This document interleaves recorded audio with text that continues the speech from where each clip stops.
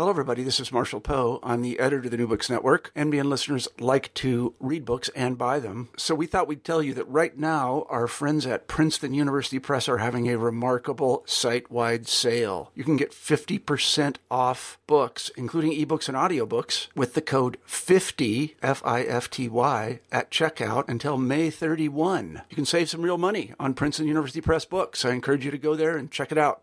来嘛，不要输嘞，等你嘞，不要输嘞，等你嘞，来嘛，来，不要输嘞，等你嘞，好起来。 Welcome to New Books in Southeast Asian Studies on iTunes and via the web.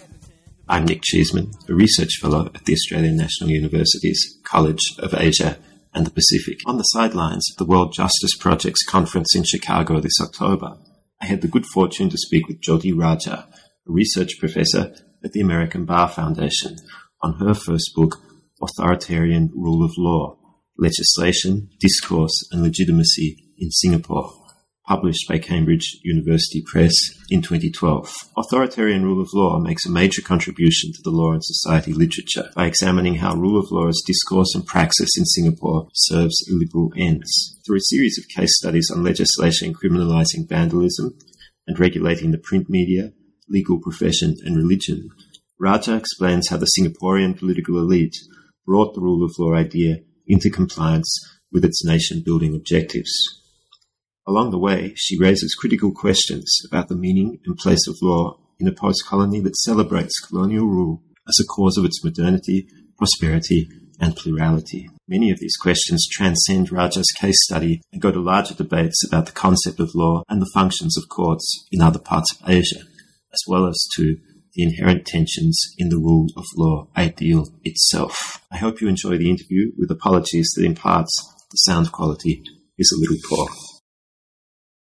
Today on New Books in Southeast Asian Studies, we're joining Jothie Rajah and to speak about her publication Authoritarian Rule of Law, Legislation, Discourse and Legitimacy in Singapore. Jothie, welcome to the show. Thanks very much, Nick.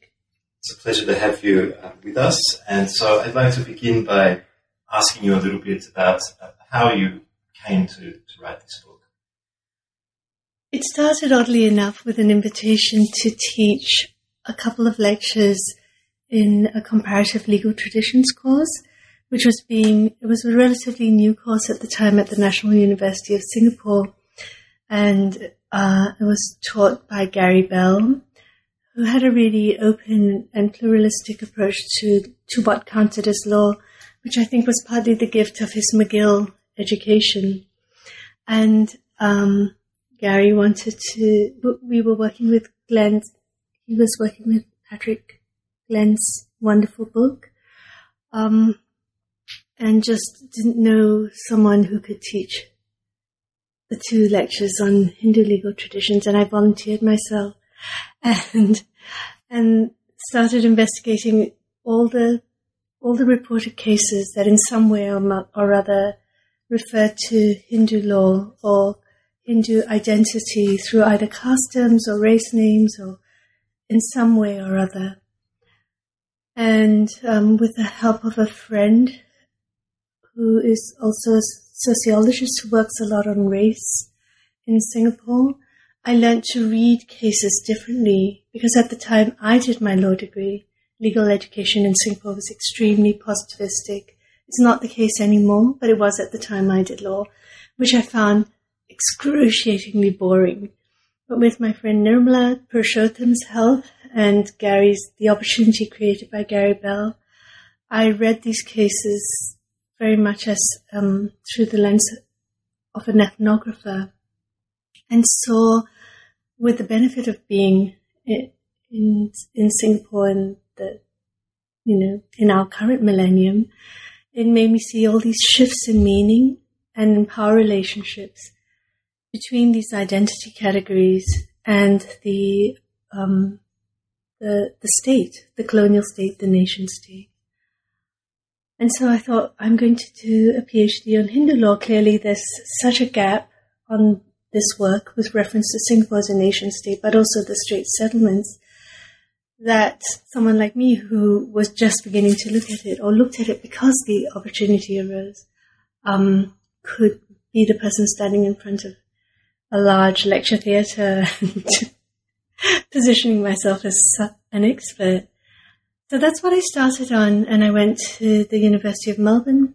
The Asian Law Centre is absolutely fantastic. Had the opportunity to work with Pip Nicholson, who I think I was very lucky to have as a supervisor.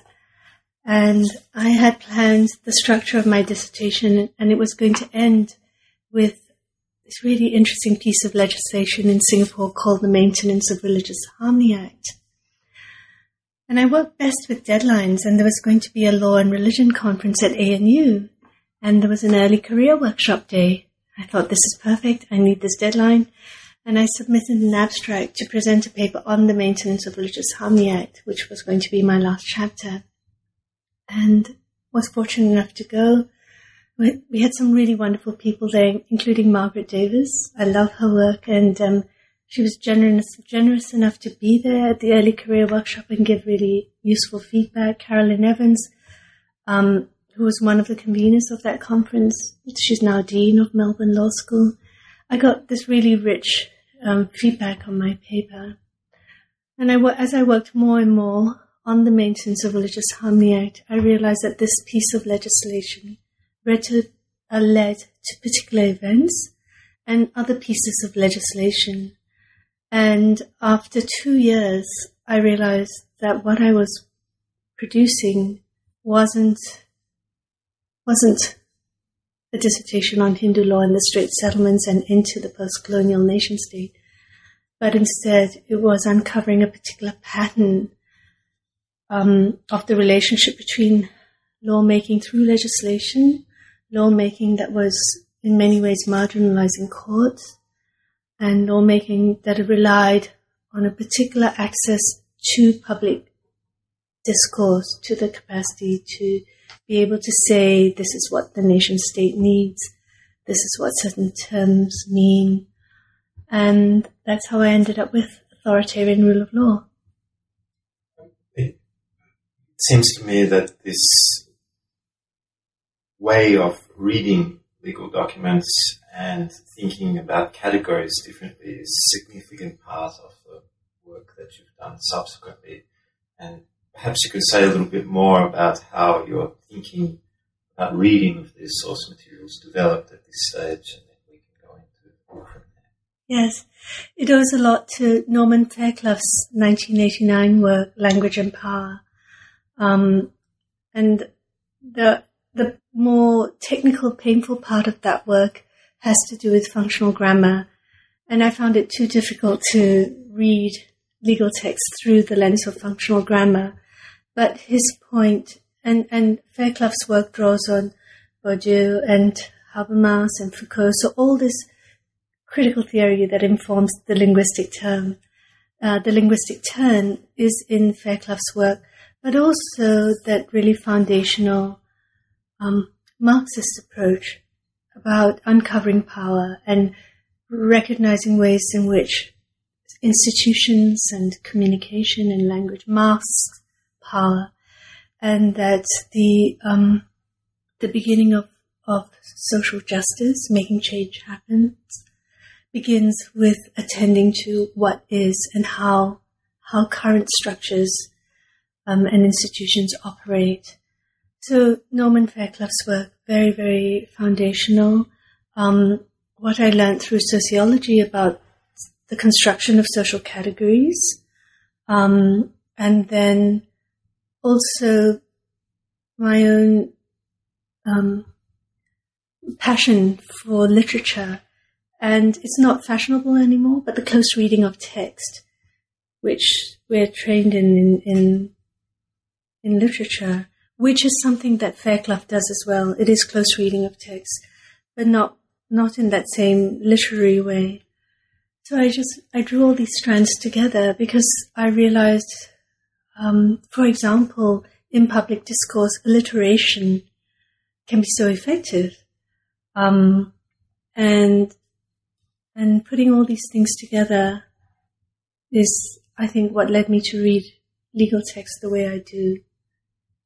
So there's an intellectual story there, but at the start of the book you also talk about, you describe it as an insider story. There's a personal element, and you draw on a number of anecdotes and experiences also that lead you into the contents of the book. Would you like to speak to that aspect of the work at all, the insider story aspect? Yeah, that's an interesting thing, the preface. I think it's part of the element of moving away from that doctrinal legal education. And it's something that's done in disciplines like anthropology and sociology. And it was to acknowledge to myself, to make visible to my reader, the way in which I was approaching this work, things I might not see about my own blind spots that a reader might be able to see, but also experiences that in one way or another I realized in retrospect had shaped me. So in that preface, I do talk about this moment when I was, as a second-year law student, really bored with the doctrinal legal education I was receiving, and rather more enjoying being editor of the Singapore Undergrad, which was at the time the major publication of the Singapore Students' Union, National University of Singapore Students' Union. It had a long history. And we had a constitutional law professor, Hugh Rawlings, who I think now is in politics as a Welsh politician. And I really enjoyed his classes. He was lovely. And he gave us, it was just after Lee Kuan Yew, who was then Prime Minister, had made this quite dramatic and controversial speech, which launched what became known as the Graduate Mother Debate, where it was a National Day rally speech, and he said he was concerned about falling birth rates amongst graduate women. Sorry, what year was that? Was it 92? I think it was, yeah. And Professor Rawlings gave us a hypothetical in class where he mentioned the Procreation Encouragement Act, which was hilarious, of course, and it's such a powerful way to teach, I think, to bring humor, but also to capture the essence of what was the policy that was being formulated and articulated. And so, because I was editor of this publication, I wrote the act without realizing that there was all this regulation around the use of the crest, the national crest. And of course, in a country like this, right, everywhere we look, there's stars and stripes, and it's on underwear, it's on socks, it's on everything. And it wasn't part of my understanding that there was this restriction. There's this reverence with which the crest had to be held. And I reproduced it because I wanted it to look, I wanted the aesthetics of the Procreation Encouragement Act to look as authentic as possible. It had margin notes. Legislation seems to have dropped margin notes, just like an earlier body of legislation had preambles, and that seems to have been dropped. But I tried to make it look as much like what we were studying. And shortly after it came out, I was invited to have a conversation with, I think, the student liaison officer.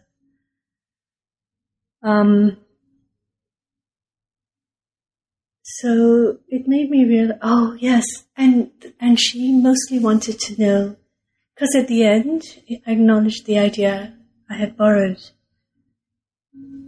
And it was from Professor Rawlings' tutorial. And she asked me again and again about that, which I found very confusing at the time. That was in 1992, so I finished my dissertation at the end of 2009. And as I was working through it, it made me realize that this strand ran through the nation-state's discourse, that the outsider, the foreigner, was dangerous in a range of ways. And I think, in particular, when it came to critique of democracy or rule of law in Singapore, the Western foreigner has long been regarded as ignorant and interfering. There's a certain irony there, given, of course, some of the conclusions of the book around the role that colonial traditions continue to play in Singapore today, but perhaps before we get to them, to start at the other end of the text, can you say a little bit about why authoritarian rule of law? What is it, and why write a book about it? Well, the title, and when I reflect on these things, it makes me realize what a collaborative project a dissertation and then the monograph from the dissertation is. The title was articulated, probably he didn't realize he was articulating the title, but at Melbourne Law School by Professor Sean McVeigh. He kept using this term, and I thought, but I haven't seen anything written that uses this language, authoritarian rule of law. I was jealous of Tom Ginsberg and Tamir Mustafa's Rule by Law title. If they hadn't used it, I would have used it. But Sean McVeigh was very kind. He's very, very generous as a mentor and a scholar, and he had read parts of my book, and he used this term, and he talked about how Dicey was formulating his coordinates for rule of law at a time of authoritarianism. My dissertation title, nobody could say without stumbling over it, was Legislating Illiberalism. And it was a bit of a tongue twister, and I realized, no, this was not a good idea to have a tongue twister for a book title.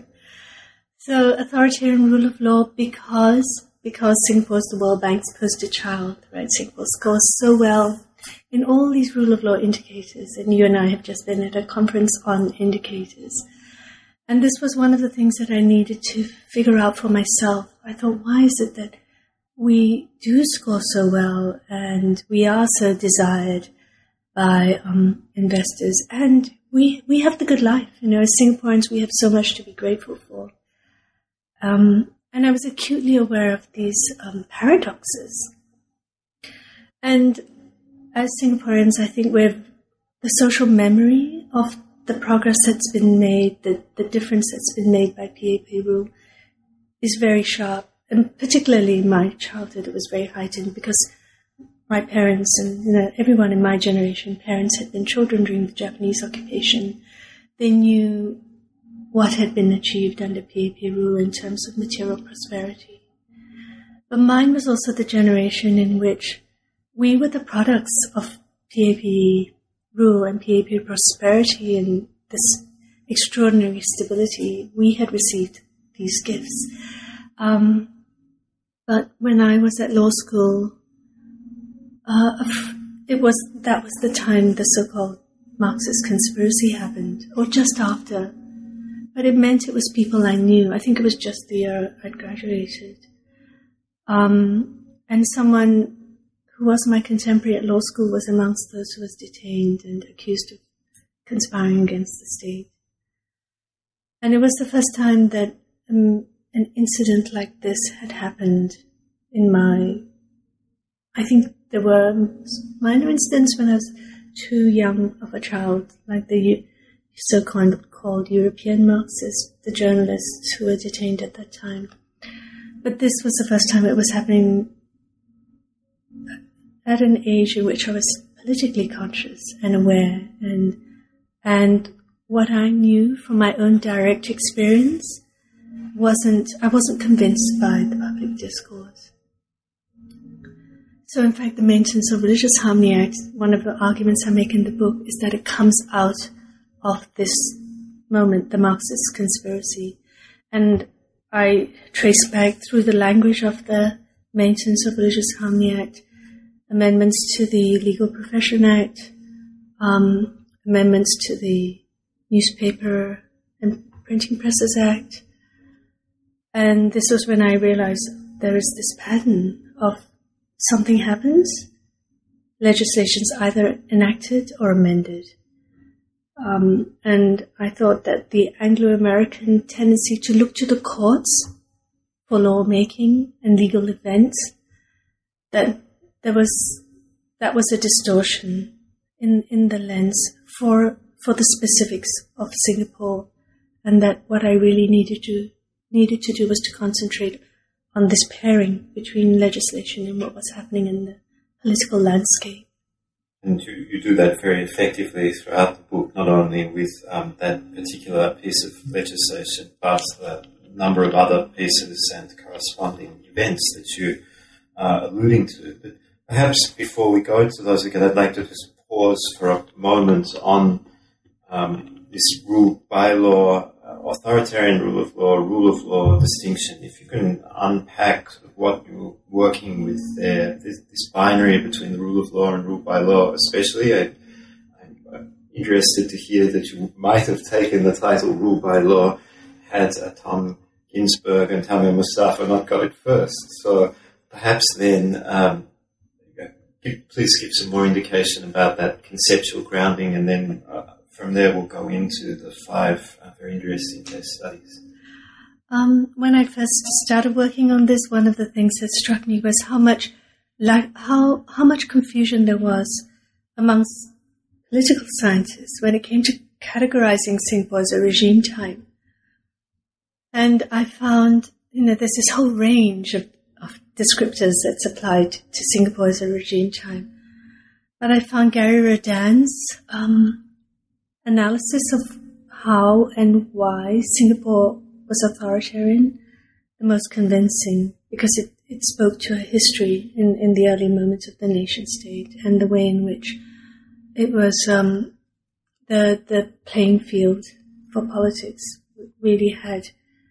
And this has, of course, so much to do with the British and the context of the Cold War.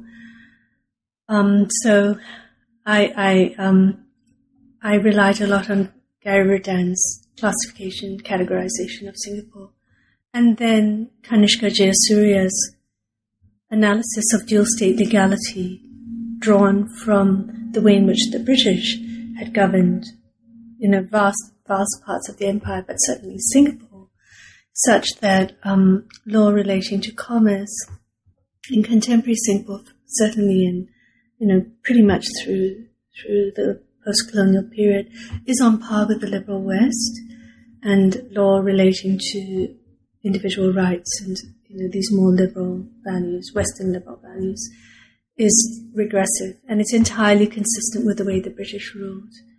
And I thought that this tension, this paradox, was consistent with many other paradoxes that shape law in Singapore and that are a feature of colonial discourse and continuing Western discourse on rule of law.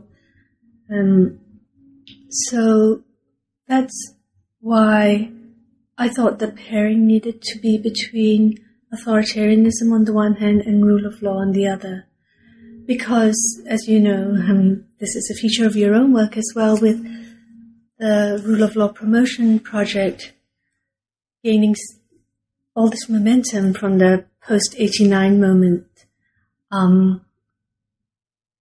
Democratization and rule of law have become very enmeshed.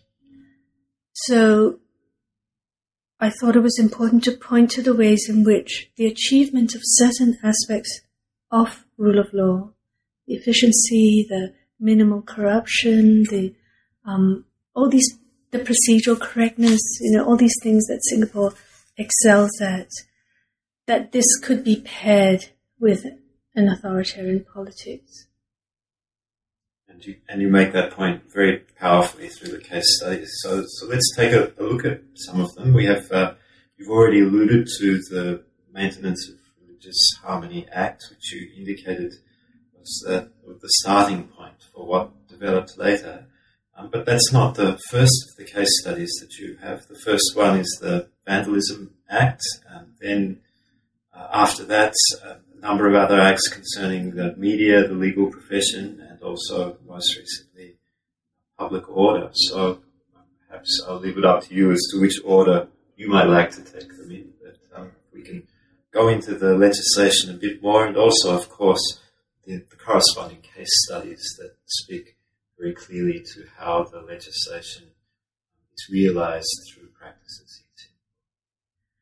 It's interesting that the book presents it chronologically, but I uncovered it the other way around, because I was doing a genealogy of the present, a history of the present, and worked from what I thought would be my endpoint, the Maintenance of Religious Harmony Act, which led me, then to the previous act, to the previous act, to the previous act. And the point at which I then actually had to hunt around to see what would the prior be to the amendments to the discussion on the Press Act. And I was a little bit stuck there because the Press Act, there were detentions, and I saw all the patterns that informed the Maintenance of Religious Harmony Act and the amendments to the Legal Profession Act. It was there for the Press Act. So I went through all the legislation and also looked at what was being reported in the press at the same time. And that's when I realized that in this very early moment in Singapore's history, Singapore as a young post-colonial nation state, not yet an Asian tiger, not yet, post-colonial miracle, 1966, almost a year to the day that it had enacted. So there was a lot of lawmaking in those early years. And I thought, why one on vandalism? It seemed not to be something that a young country on the, development trajectory would be paying much attention to. And the parliamentary debates gave away the subtext of the events, that this had to do with opposition party activity, a left-wing opposition party that was protesting against the presence of U.S. troops fighting in South Vietnam at the time on rest and recreation leave in Singapore. And what was fascinating to me was that vandalism was a cipher for this kind of political activity. And I think one of the most really extraordinary things about that act was the way in which it drew upon colonial legal technologies, specifically corporal punishment, and legitimized that reinvention of corporal punishment by saying the British, this is what the British do, this is part of what we have inherited from the British. And this language of inheritance that informs all of our history, at key moments, the key departures I explained as it's different for us, we're small, we're young, we're particularly vulnerable, or we have Asian values at a particular time. There was the Asian values discourse, which is not so dominant anymore. But that otherwise to say this is the way the British did it was already legitimizing. And I think this comes from the fact that the British spoke about themselves that way, colonial power spoke about itself that way. And in terms of the Vandalism Act, one of the features that you draw out that I think speaks to that heritage, which is very powerfully described in the book, is its role as a pedagogical device. And pedagogy emerges at different points in the text. But I think in terms of this act in particular and the physicality of the cane and the specific cases that you're describing, it's particularly significant part of the story that you're telling. So could you speak to that aspect of it? I think that's really fascinating. It made me think of Fanon and how, is it in his Wretched of the Earth, where he talks about how it is the colonized elite who step into the shoes of the colonizer and then take on the stance of the colonizer vis-a-vis the non-elites, their own people, right? So whatever sense of solidarity that there might have been in opposing the colonizer just disintegrates once. And of course, it's a pattern to do with power that takes many forms almost everywhere in different ways, but this similar dynamic. So the parliamentary debates are just fascinating because this language of the child and disciplining the child, it runs throughout those debates. The language of how the only thing this population, unfortunately, the only thing our population understands is either the carrot or the stick. Here's the carrot, here's the stick. This insistence, this elite insistence that the rest of the population had to be infantilized in a certain way and disciplined in quite brute ways. I think, it's played out in Singapore politics in many ways. There's a lot of patriarchy, and even the great marriage debate is an instance of instructing the people in how to be in quite an intimate aspect of life. If you didn't approach this chronologically, why is it that they ended up being chronological? As you know, the text cannot be written as a stream of consciousness or a diary. We have to shape it, right? We have to shape it and step back from it and make it accessible to the reader who comes to it from the outside. So, and this is something that I found I need to do all the time when I'm writing. I need to write and step back and rewrite, and there's so much rewriting involved in producing something that's readable, and I need to constantly remind myself of how important it is to communicate in a certain way and to step outside of my own head. Another reason to do that is I think narrative is powerful. Narrative is archetypal, and archetypally it works chronologically. So while I needed to understand it this way, I needed to understand how we had arrived at a particular point now and work backwards from there. To understand how much of it came from British colonial rule, Japanese occupation, Cold War, all of that, it brought so much clarity to me, and it follows the conventions of narrative. I understand that narrative can, be postmodern and dismantle chronology. But I think when it comes to scholarly work, when we're asking the reader to do so much anyway, some things need to be backgrounded. So the chronological narrative was a bit. Okay, so let's, shall we say something about the Newspaper and Printing Presses Act and the related issues? Would you like to speak to that part of the text? Yes, you can. So let's then proceed to, well, there are other parts of the text that you would like to speak to in terms of the legislational cases. So we have, for instance, the Legal Profession Amendment Act. Public Order Act is only dealt with briefly. Yeah, it was very new at the time I was writing. So perhaps one thing to do would be to speak sort of to what's happened since that time. Actually, I think one of the most interesting things, I know I keep coming back to this particular piece of legislation, the Maintenance of Religious Harmony Act, but I think one of the most interesting things about it is, to the best of my knowledge, although I could be wrong, but certainly at the time of writing, it had never been enforced. So it's got all these technologies which I think are drawn from the Internal Security Act and the Sedition Act. But certainly at the time of writing, possibly since then, there may have been a case of enforcement, but it had not been enforced.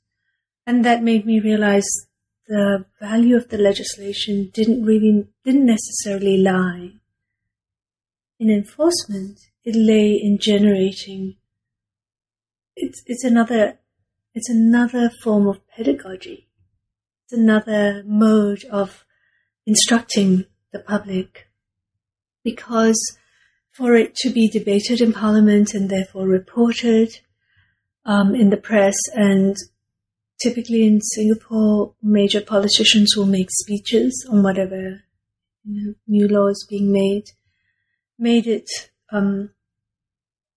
created a certain public understanding in Singapore as to what was and wasn't acceptable in terms of religious discourse and religious action, and what counted as religion, and a certain suspicion to do with religious institutions.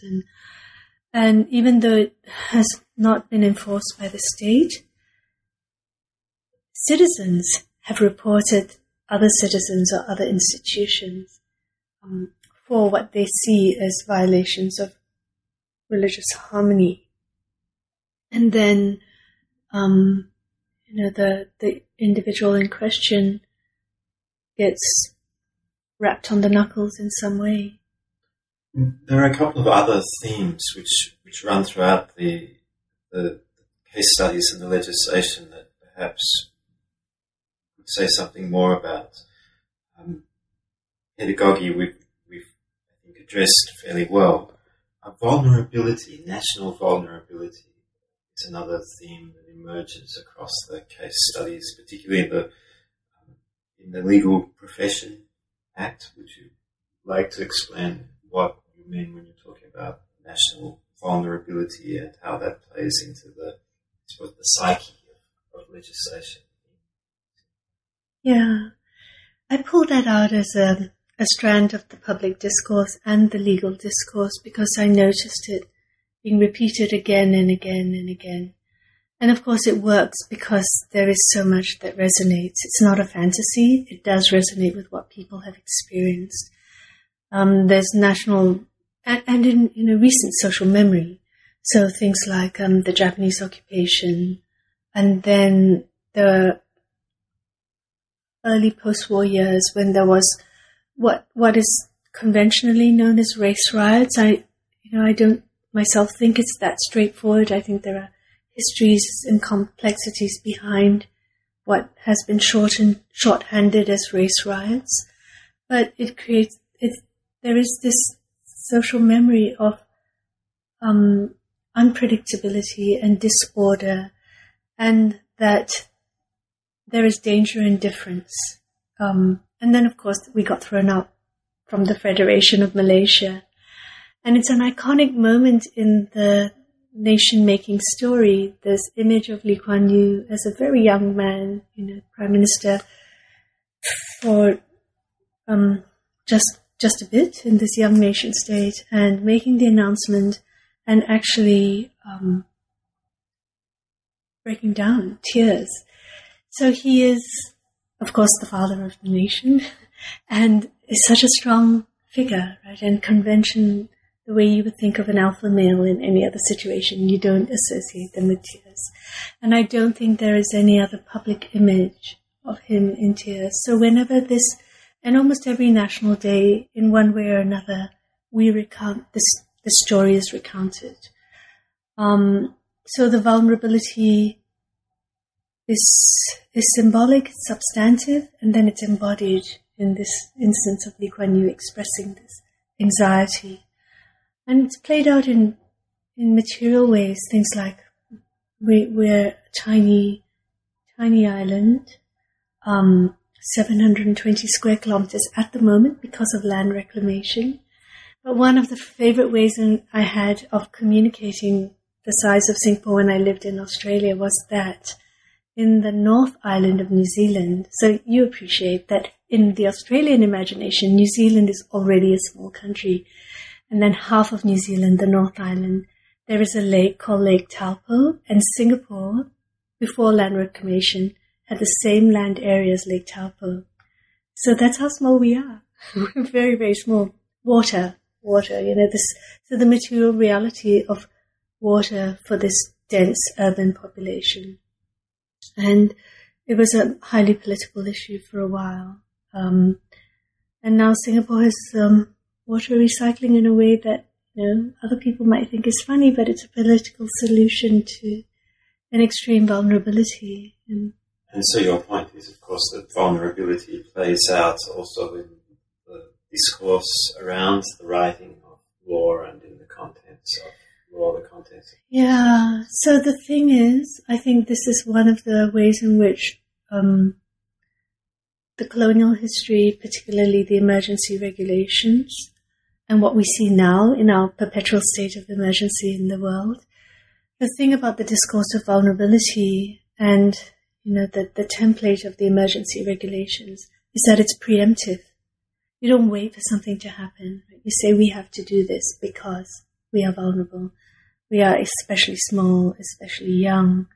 Race and religion we have this history of race and religion being sources of violence. So I think that's how it ties into preemptive action and the absence of certain kinds of transparency and certain kinds of accountability, maybe. Another theme that runs throughout the text and over the cases that you present is the homogenizing effect of legislation. The notion of, not sure what you mean by the homogenizing effects. I think one of the things certainly I was struck by in thinking about the difference between lawmaking through precedent, through something going to court and being argued, and lawmaking through legislation, particularly in a de facto one-party state. And certainly for much of the period that I was writing about, there were either no opposition members in Parliament or there were, less than 5. I think it's the absence of the counter-narrative and the dissenting argument, whereas in a common law system, by definition, there is the oppositional position, the argument, you hear a difference. But if you are in if legislation is being made in a de facto one-party state, very little difference emerges. Which is one of the reasons I looked so much at select committee reports.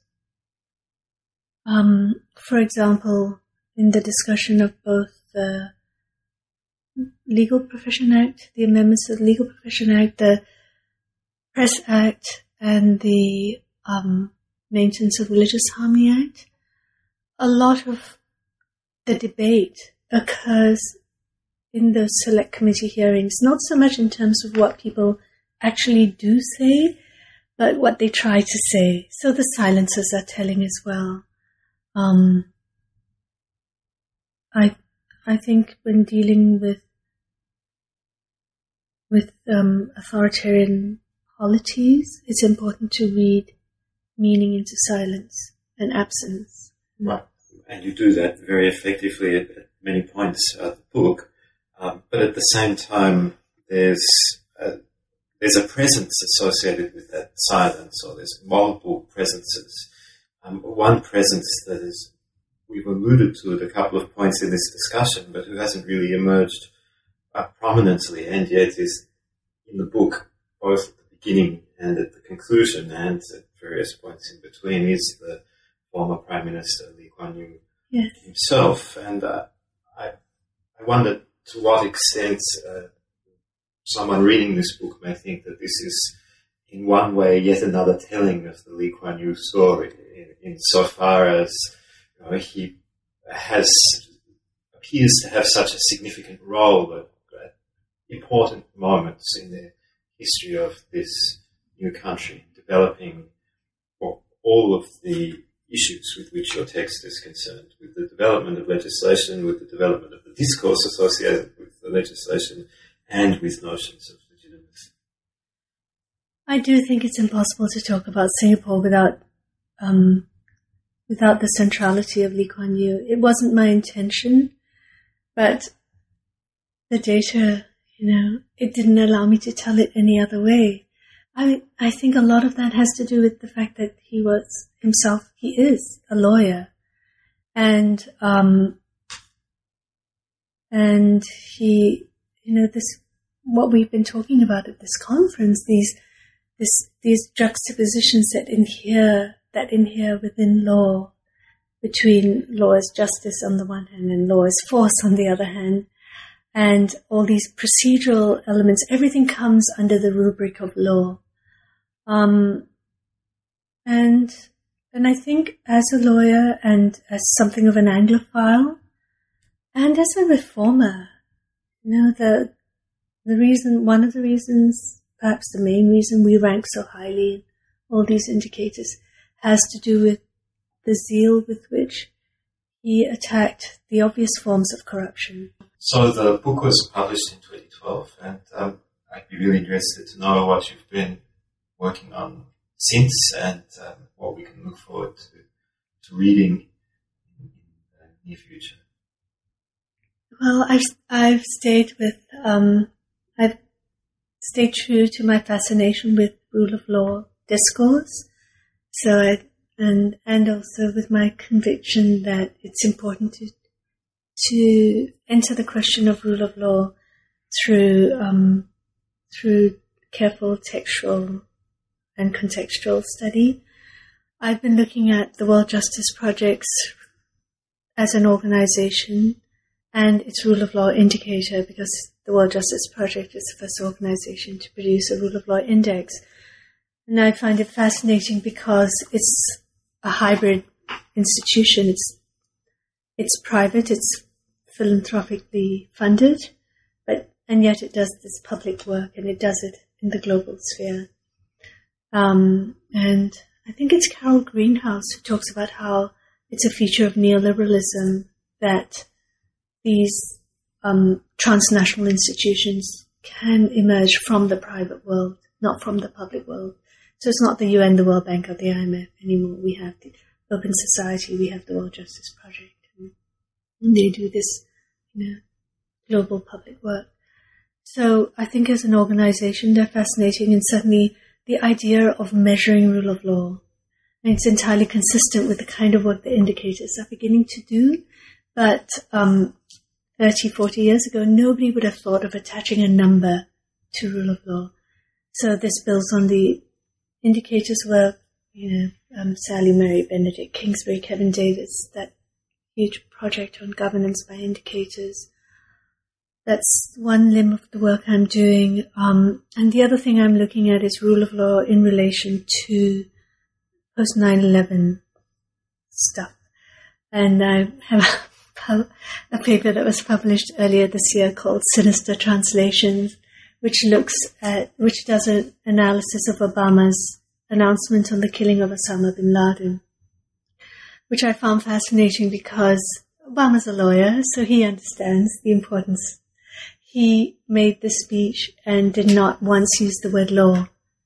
He used the word justice 5 times, but never used the word law. But of course, legal categories are unavoidable. He uses legal categories, but not law. And certainly he did not use the term rule of law.